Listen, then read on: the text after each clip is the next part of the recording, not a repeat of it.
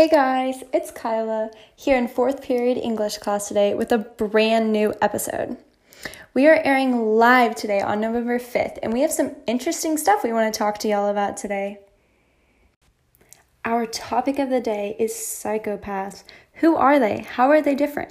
And most importantly, what are the causes for someone to possibly become a psychopath?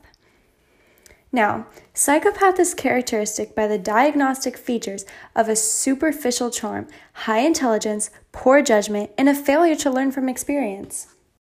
Some people may ask, what are psychopaths and what exactly may be going through their brain? And I'm here to tell you that psychopathy is genetically determined and should be expected to be some abnormally in the brain. Psychopaths do not usually feel nervous or embarrassed when they are caught doing something bad. How weird, right? They do not feel sad when other people suffer, though they do feel physical pain, and they aren't themselves in a position to suffer from emotion or hurt. Most psychopaths are manipulative, aggressive, and impulsive, but these features, however, do not always lead to criminal activity. Also, social factors have a small role to play in generating psychopathy. In popular culture, psychopaths are often portrayed as serial killers, but in reality, few psychopaths are actually even killers, let alone serial killers. Some are the CEOs of large companies, others are blue-collar office bullies, and others become doctors and lawyers. So you might be wondering, what are the biological differences that create a psychopath? Mental health problems can be difficult to clearly diagnose. Unlike physical illnesses that are a lot easier, and there is no single cause for a mental health disorder. The health issues can be caused by a mixture of biological, physiological, and environmental factors. For example, people who have a family history of mental health disorders may be more prone to developing one at some point. Mental health problems can also cause a variety of emotional symptoms, such as changes in mood, anxiety, impulsive actions, even agitation for some of the self-worth and irrational thinking.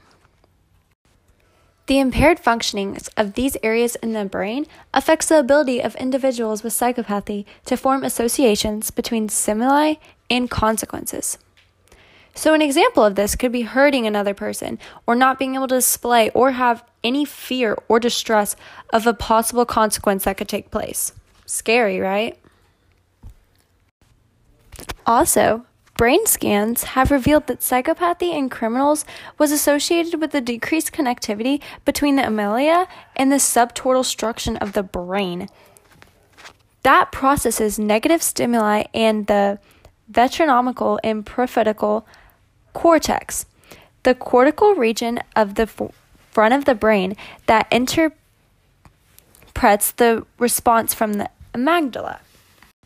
So altogether, the reduced activity within these areas of the brain impairs responses to emotional stimuli and decision-making.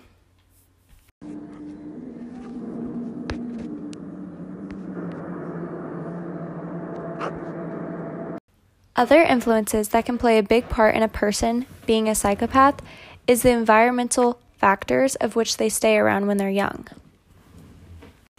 Environmental factors such as an upbringing of social exposure can also form foundations for harmful thought patterns associated with mental disorders. In short term, mental health problems can cause people to be alienated from their peers because it's perceived as unattractive personality traits or behaviors. They can also cause fear, anger, sadness, and feelings of being helplessness if the person does not know or understand what is happening. The origin of this can resolve in what happens in the household that they are raised in, or what is going on at school or other social events that they are at. Other environmental risk factors that could lead to a person becoming a psychopath are variables such as money and legal problems, residential instability, parental conflicts such as divorce, and neighborhood characteristics such as poverty and crime. These factors would continue to build upon one another over time that create an outcome of one's development stage that can be altered.